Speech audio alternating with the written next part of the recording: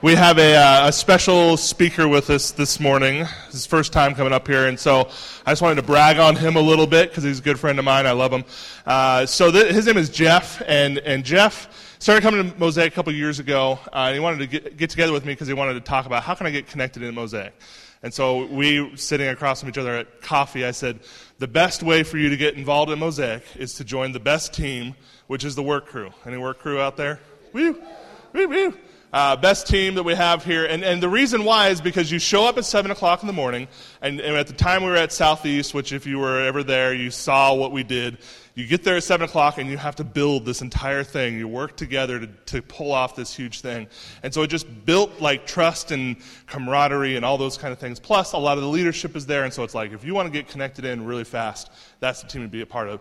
And he told me, he's like, I don't really feel like the work crew uses my skills very well. Like, I'm not necessarily skilled in that way. But if that's what you think, I'm there. I'll do it. So he started showing up at 7 o'clock in the morning, and he noticed something. He noticed a lot of these people were showing up at 7 o'clock, having not eaten breakfast because it's ridiculously early in the morning, and then would go until like 1 or 1:30 when we were done and not have eaten that whole entire time. And so he started bringing breakfast for us. At 7 o'clock in the morning, he would come with enough food to feed all of us, which was awesome. And what started off as just him, he quickly started pulling some other people into it, and we had 3 or 4 people that were working together to make sure that we had breakfast every single morning as a part of that work crew experience. And so I just loved that he saw this need, he was willing to step into it, and it was really cool. So then fast forward about a year later, he came up to me and was like, all right, so now I feel like I've got the whole work crew thing going on, but I still don't feel like my skills are being utilized very well. And unfortunately, the way I feel like I'm skilled is very similar to the way you are skilled. So me, he's talking to me, if you weren't following. And so he said, but you're already doing things, and so like, where do I fit in all that? And I was like, help me do what I'm doing, please. I need help, please. I need more than I can do. So he started helping out with our Protege program, which if you don't know what that is, we have a year-long leadership development program called Protege. He started helping me with that. Now is the co-director of that. He's my partner in crime. Love this guy. So give it up for my friend, Jeff Miller. Here he is.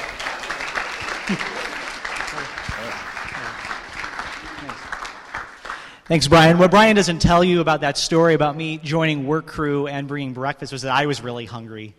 And that's really, it was really that more than anything that motivated me. Good morning. How are you guys doing today? Awesome. All right. I'm really honored that Aaron and Brian invited me to come and speak today. So thanks so much for having me. Here's a question for you. How many of you guys played high school sports of some kind? Anybody in the room? A few of you? All right. When I was in high school, for whatever reason, my high school let me be on our soccer team, believe it or not. And now, I should probably specify, I grew up about an hour outside of St. Louis, Missouri, and this was a really kind of tiny Christian high school. It was a sort of thing where if we were going to have extracurricular activities, like almost everybody had to participate in order to field a team. So when I say that I played soccer in high school, that isn't necessarily a statement about my soccer skills. I think it's important that you know that. Anybody here have the misfortune of playing for a really terrible sports team ever? Am I the only one? Honestly, okay, there we go. I am willing to bet, we can talk later, but I'm willing to bet that none of you have played on a team as horrible as my high school soccer team. We were truly terrible. How terrible were we?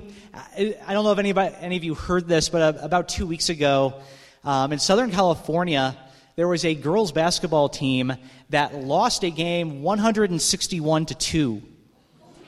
161-2. Ouch. That hurts, yeah. And the reason I bring that up is because I'm pretty sure that girls' basketball team that lost that game could have beat my soccer team. At soccer. We were not good. You guys know how in the Super Bowl, when a team is about to win, the team will often take the tank of Gatorade and pour it over the coach's head to celebrate. Well, in the middle of our season, when we scored our first goal, we got so excited And we threw our tank of Gatorade on our coach's head in the middle of the game. We meant for it to be a happy gesture. The coach didn't really take it that way. Yeah. Did you guys know that in soccer they have a mercy rule where if one team goes up 10 goals on the other team, at least that's what the refs told us many times was the case. And so you know that your team is really, really bad when your only objective is to play the whole game without the game getting called on account of going down 10-0. So as you can imagine, given just how terrible we were as a soccer team, our athletic banquet at the end of the year was a little bit different from a lot of athletic banquets. At the athletic banquet, you're supposed to celebrate the victories and the momentous triumphs of your team. And we did that for the girls' volleyball team and for the basketball teams, but then we would come to our soccer team, and it was kind of weird. It was a little bit awkward. And there, the coach would get up, and you can tell he's trying to say nice things about us. Sometimes he's like on the spot trying to think of something to say to us. He's up there saying things like, yeah, we decided to give James the Most Valuable Player of the Year award because he scored the goal. The goal. Well, we got through our athletic banquet, and, all the awards were given out, and my best friend Leo, as it happens, won the Most Improved Player of the Year award. It's a funny award, the Most Improved Player award. I don't know how it was at your school growing up. At our school, the Most Improved Player award, it didn't necessarily feel like a compliment to get that award.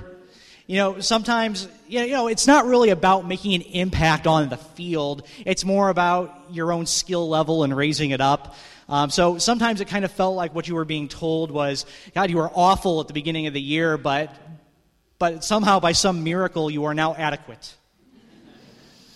at this game. And so, you compound that with it going to a member of our horrible soccer team and somebody being singled out and told that, it just couldn't feel good to get the Most Improved Player of the Year award. So, all right, so this is where the story gets a little embarrassing.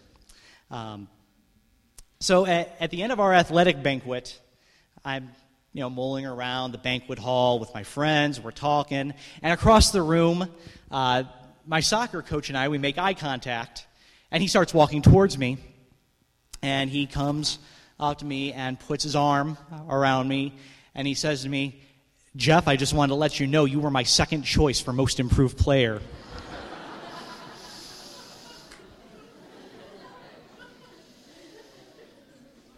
Thank you. I don't know. I know he meant that as a compliment, but I don't know.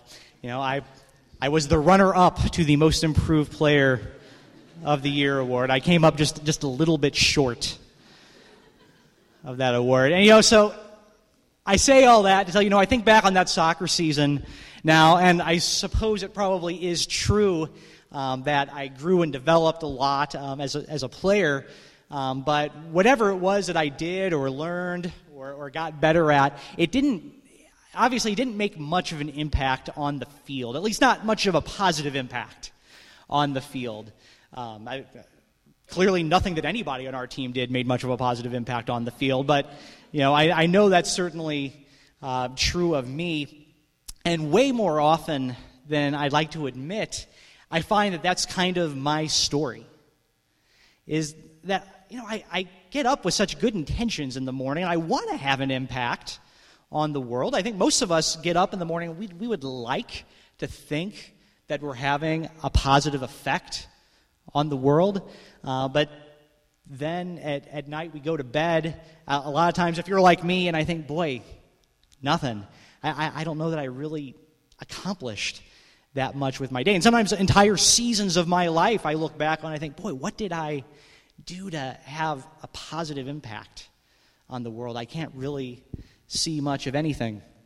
So we've been going through this series at Mosaic throughout January, Bless, and we've been talking about this idea of being a blessing to the people in our lives, to our community, to the city. It's been fantastic. And bless is a bit of a church word.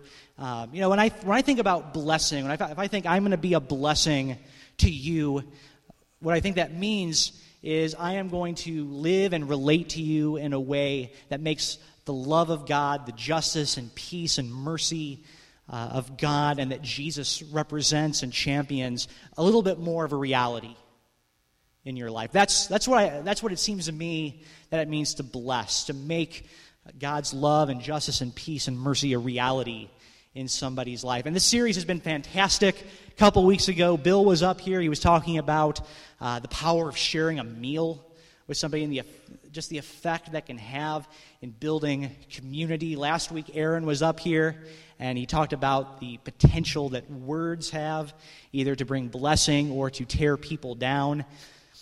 And as I continue thinking about this idea of blessing people, I guess the question that continues to haunt me is when I have such good intentions and I really want that to happen, I want those things to be true of my life, why is it so rare that I feel like I have a genuine blessing effect on the world around me? Why is it so uncommon for me to be able to look back and think I really did have a positive impact on the people that I know, on my community, on my city, on my workplace?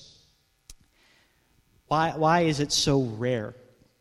And as I ponder that question, the sad truth that occurs to me is that even though I really want to be a blessing, I think I'm a lot better at something else.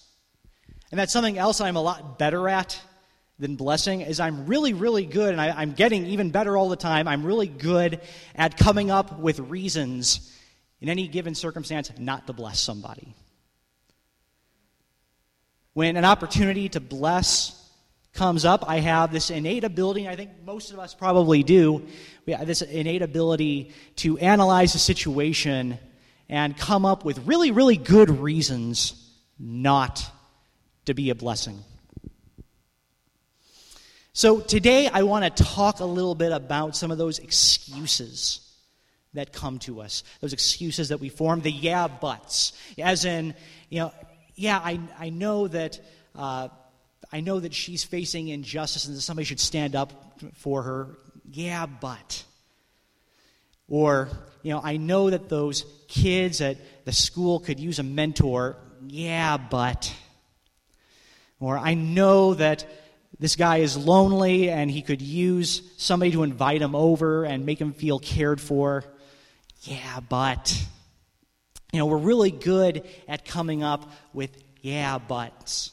And I would like for us today to just kind of take those out and examine them a little bit. And as we do that, I want to look at one of my very favorite stories of Jesus being a blessing to somebody. It's in Luke chapter 13, starting in verse 10.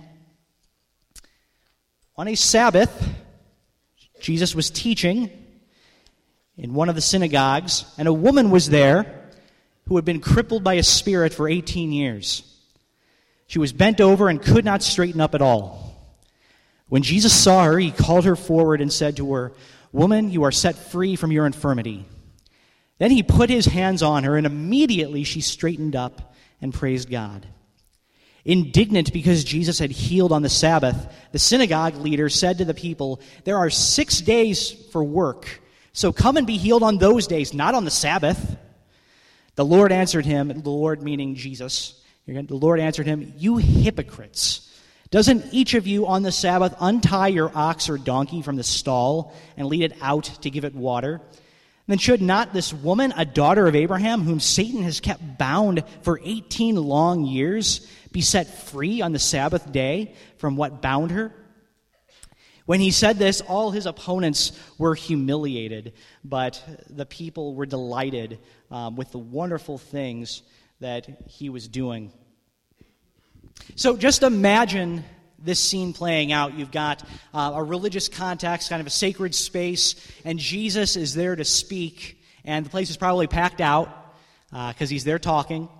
And as Jesus is teaching, he sees somebody, out in the crowd. This woman who, by the way, is probably a complete spiritual outcast in the community because the word is out on her. The reputation is that she has been attacked by a demonic spirit for 18 years, and she's got this humiliating ailment, this back condition that has her completely bent over so that she can't straighten her back. I don't really know in a synagogue whether they'd be sitting in chairs or sitting on the floor or what exactly the situation would be, but probably she's not really able to hide this condition, and she's just kind of humiliatingly there with her back bent forward. And Jesus, while he's up there teaching, he stops.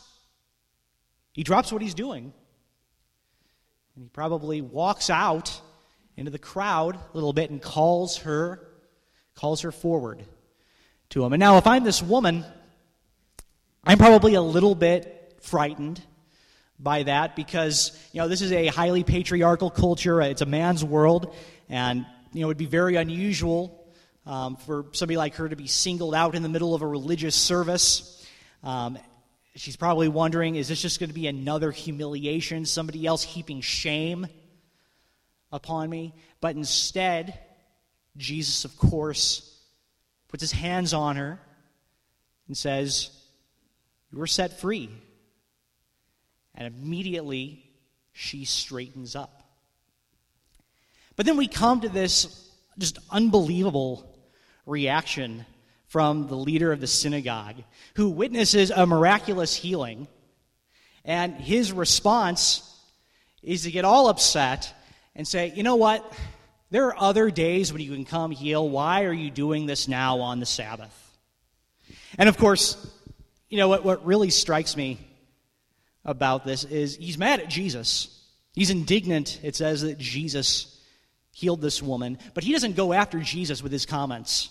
No, he goes after the most vulnerable person in the room and says, "Why do you people come to get healed on the Sabbath day? What are you people showing up to our religious service with needs for? What are you thinking coming here with needs and vulnerabilities and things that aren't whole about you?" I mean, doesn't that just infuriate you? That the idea of somebody going after her like that? It sure infuriated Jesus, as he gets right up into his face. "You hypocrite." Well, I don't think that you really need me to tell you that Jesus and this leader of the synagogue, they see this moment, this opportunity to bless very, very differently. That's pretty obvious. But what I'd like to suggest to us today is that a lot of times when we are confronted with the opportunity to be a blessing, to build love, justice, peace, mercy into the world, a lot of times we tend to look at that opportunity a lot more like the synagogue leader does than the way that Jesus looks at these opportunities. And I just want to share 3 quick observations with you to kind of illustrate what I mean by that. The first difference between how Jesus looks at these opportunities and the way that I sometimes tend to is that when it comes to blessing, we've learned how to separate the deserving from the undeserving, while Jesus makes no such distinction between people. The leaders of the Jewish community, they were all about separating people between the deserving and the undeserving. This culture was very bought in to the idea that your circumstances, your success, your social prestige, that is all a very direct reflection of what God thinks of you. So if you're doing really well, then that's a direct result of God liking you better than other people. On the other hand, they thought that the reverse was true as well. If you are not doing so well, if you are poor, if you are looked down upon, if you are unwell, unfit in some way, then that also is a very direct reflection on what God thinks about you. And so as this leader of the synagogue looks at this woman who comes in with this back issue, he has no reason to have sympathy for her because he's thinking, you probably at some point did something to bring this upon yourself. Now, I know we're a lot more sophisticated than to ever assume that somebody's circumstances or success is a direct reflection of God's favor. But just like that, we build for ourselves one of those yeah buts. We build for ourselves an excuse to not bless. Because something that I do, something that my mind goes to when I am confronted with an opportunity to bless people, well, my mind immediately starts examining the person that I have the opportunity to bless and think, do they really deserve my help?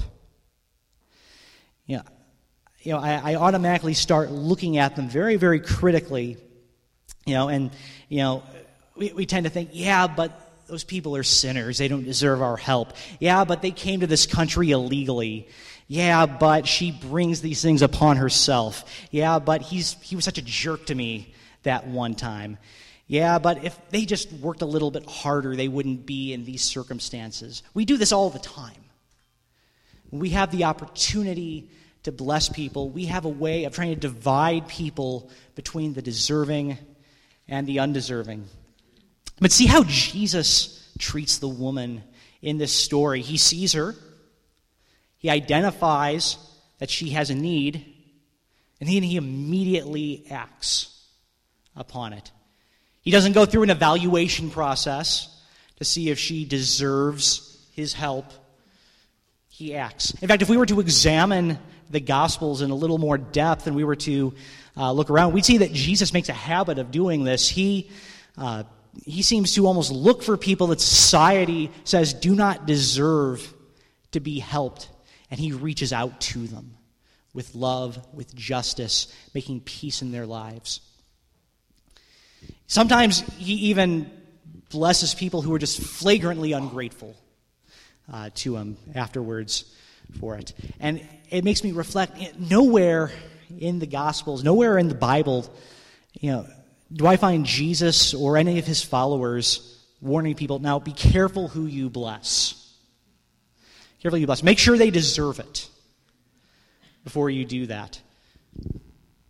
So that's one observation on the difference. The second difference that I see between how I look at blessing and how Jesus tends to look at blessing is and I think we, a lot of times, we tend to look for the right place and the right time to bless. The right place and the right time.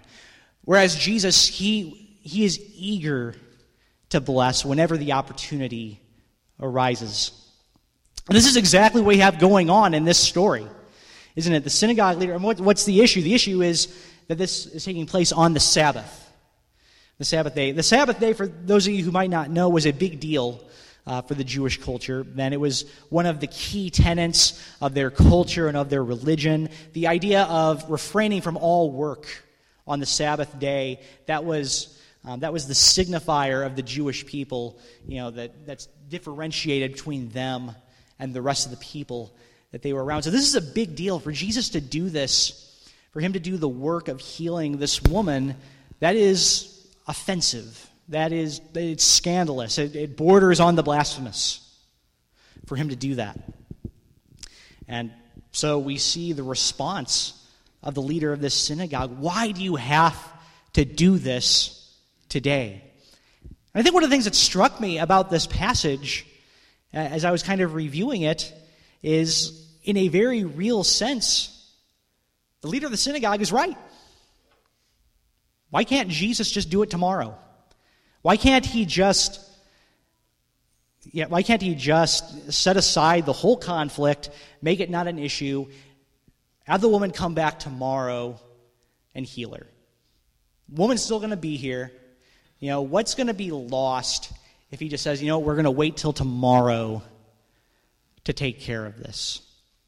It's a frighteningly logical argument in a way. Why not just put off the conflict? Don't engage it. Just wait for the right place and right time to bless. And even without taking the Sabbath day into consideration, you notice how unusual it is that Jesus would do this. He's speaking. He's at a public speaking event, and he stops what he's doing. He drops everything to heal this woman. That doesn't really happen. It's unimaginable to interrupt a service like this in order to bless in this way. I can't even imagine seeing that happen in a church service. But he sees this woman, he stops teaching, and he reaches out and heals her. And for those of us in here who believe that Jesus Christ is the ultimate representation and revelation of who God is, isn't that a wonderful thing to know? That's what God is like. He sees this need, he sees this woman suffering, and he stops teaching. And he goes and he acts on this need. You know, this idea of waiting for the right place and the right time, it reminds me this week, with the holiday, we've heard a lot. We've had kind of rehearsed in our minds a lot of what Martin Luther King said and wrote in his speeches and in documents like the letter from Birmingham jail. And a lot of times he expresses his frustration with the white church at the time, and the way they would always say, we believe in your goals. We want justice for you guys just like you do, but this isn't the right time. This isn't the right time for us to act. This isn't, let's just wait. Let's not do this right now. And how frustrating that was for the leaders of the civil rights movement. And, I think the reason we're so tempted by this idea of waiting for the right place and the right time is because I think if I could poll all of us, most of us would say we're pretty busy in here, right? We got a pretty packed schedule. We're stretched to the limit. There's not a lot of margin in our lives. Usually when we encounter an opportunity to bless, it comes as an interruption. And it's easy to offer the yeah buts, but once again, if we were to examine the Gospels and see the opportunities that Jesus has, the really memorable occasions when Jesus blesses somebody, they are almost always an interruption. Almost always when Jesus blesses somebody, whether it's a blind beggar by the side of the road while Jesus is walking by saying, please heal me, or whether it's Jesus' mother with him at a wedding saying they've run out of wine, can you do something about it? A lot of the really memorable stories of Jesus that we know where he blesses, they're all interruptions of one kind or another. And that should tell us something about how Jesus viewed interruptions and the compassion that he had to lean into that interruption if it meant the opportunity to build love, justice, peace, mercy into the world. And one last observation that I have to share.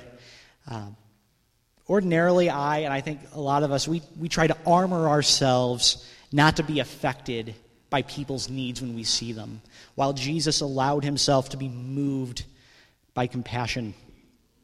Clearly this leader in the synagogue is completely unaffected by the pain that this woman is going through. He does not have any empathy for her. And while unfortunately that's not all that unusual for people to lack empathy for the suffering around them, I hope we could all agree that that's not natural. For us to cut ourselves off from empathy when we witness other people suffering. And if you're wondering what I mean by that, I'll just ask this question. What do you tend to do when you're walking in a downtown area? What do you do when you see somebody who appears to be a homeless individual approaching you? If you're like me, my tendency, my default is to tell myself, okay, just keep walking straight, don't make eye contact with them. If they try to talk to you, just give them a one-word answer. Don't engage with them under any circumstances. That is me making an effort subconsciously to cut myself off from empathy for fellow human beings. And it reminds me of a particularly shameful moment in my life. When I first started college, I went to college at a little Bible college in downtown Chicago. And I guess I would have to say that when I started college, I wasn't what you might call big city savvy. Yeah. And, I was pretty overwhelmed by what I saw around me, all the homelessness, all the poverty, all the hunger. I didn't really know what to do about it. The first time that a homeless individual approached me on campus and asked me for money, I felt too guilty to give him nothing. All I had in my pocket was a $20 bill, so I gave it to him, but it wasn't really an act of generosity at all. It was more me being caught like a deer in the headlights and feeling guilt-tripped into doing it. Well, so a couple days after that, during the new student orientation at my school, we were having a session about safety and security on campus, and it was being led by the director of public safety at my college.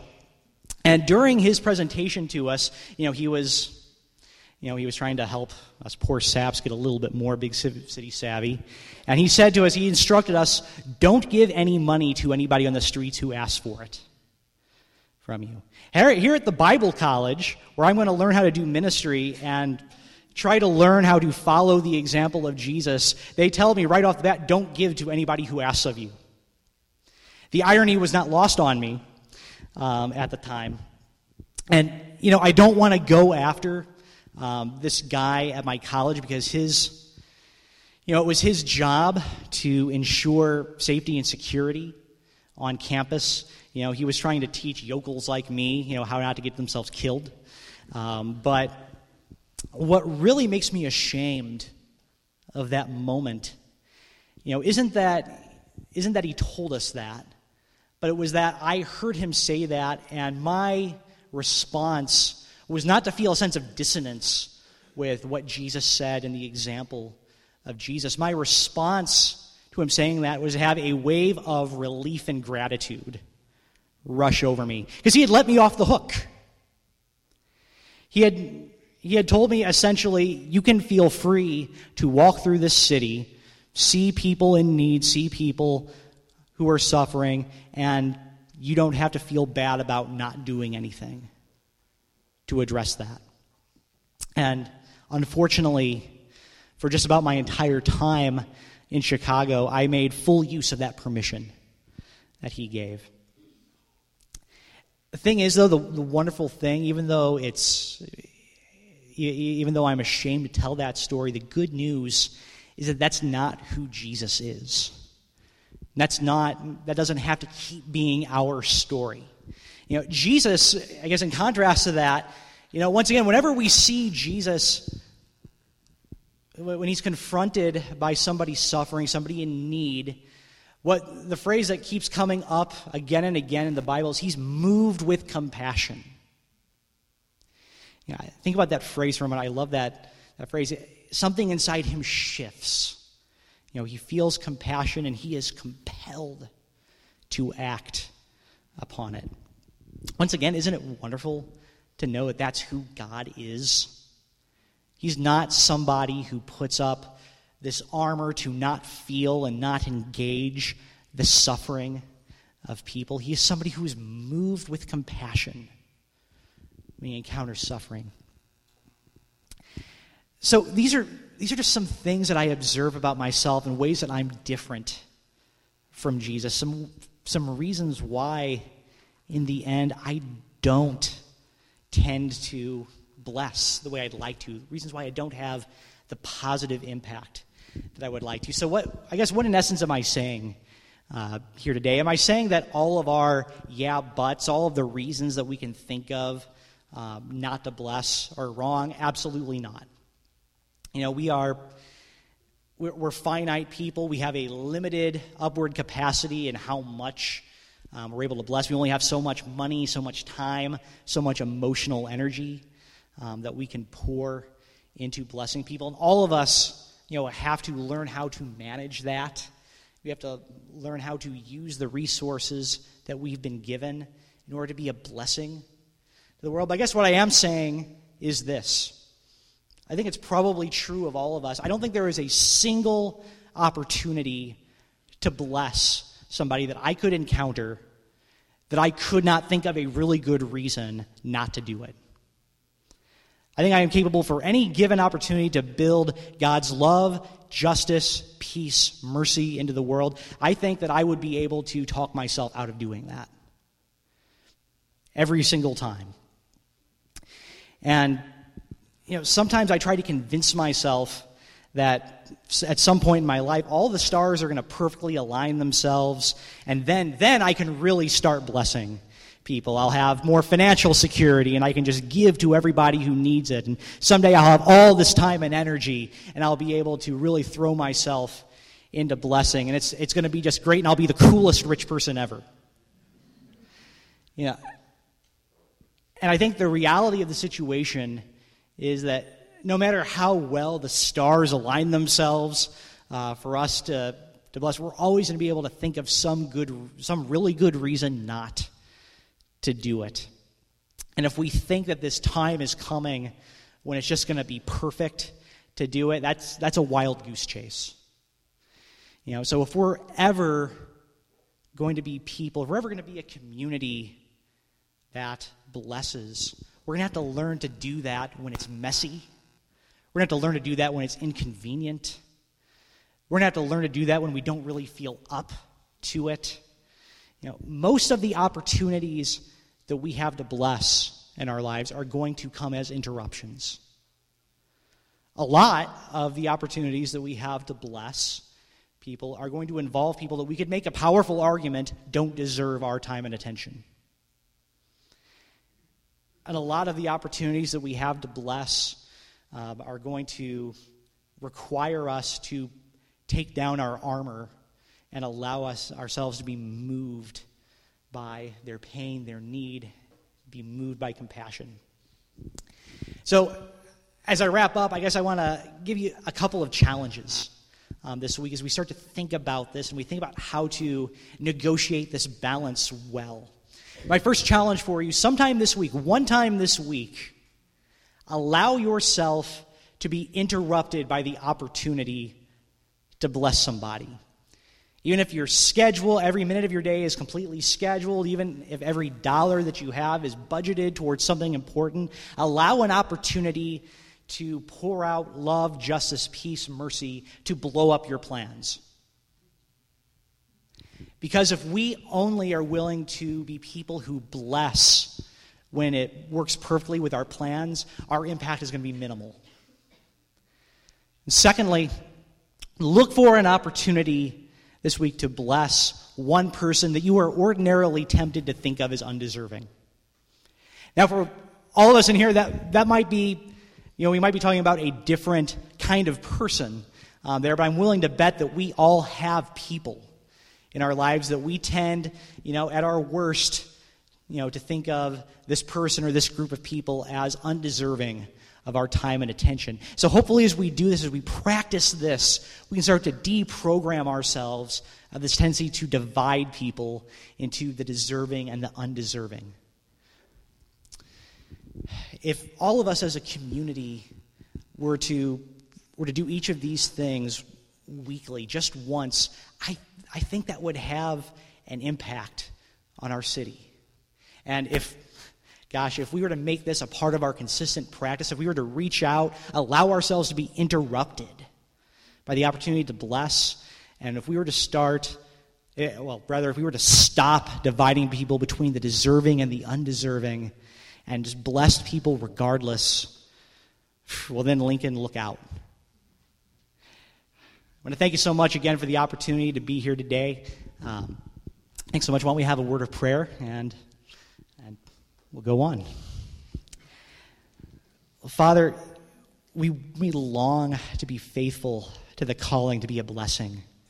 We want to be a part of what you're doing in the world. We want to build your love, your justice, your peace, your mercy, your compassion into this world. We want to be a part of that.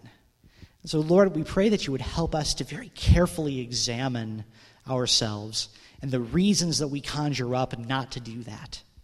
Lord, we thank you so much for Jesus Christ. We thank you so much that he represents who you are, and we thank you that he does not discriminate between the deserving and the undeserving, because who of us in here would come out deserving in that? We thank you so much for who he is and what he's done. We pray these things in your name. Amen.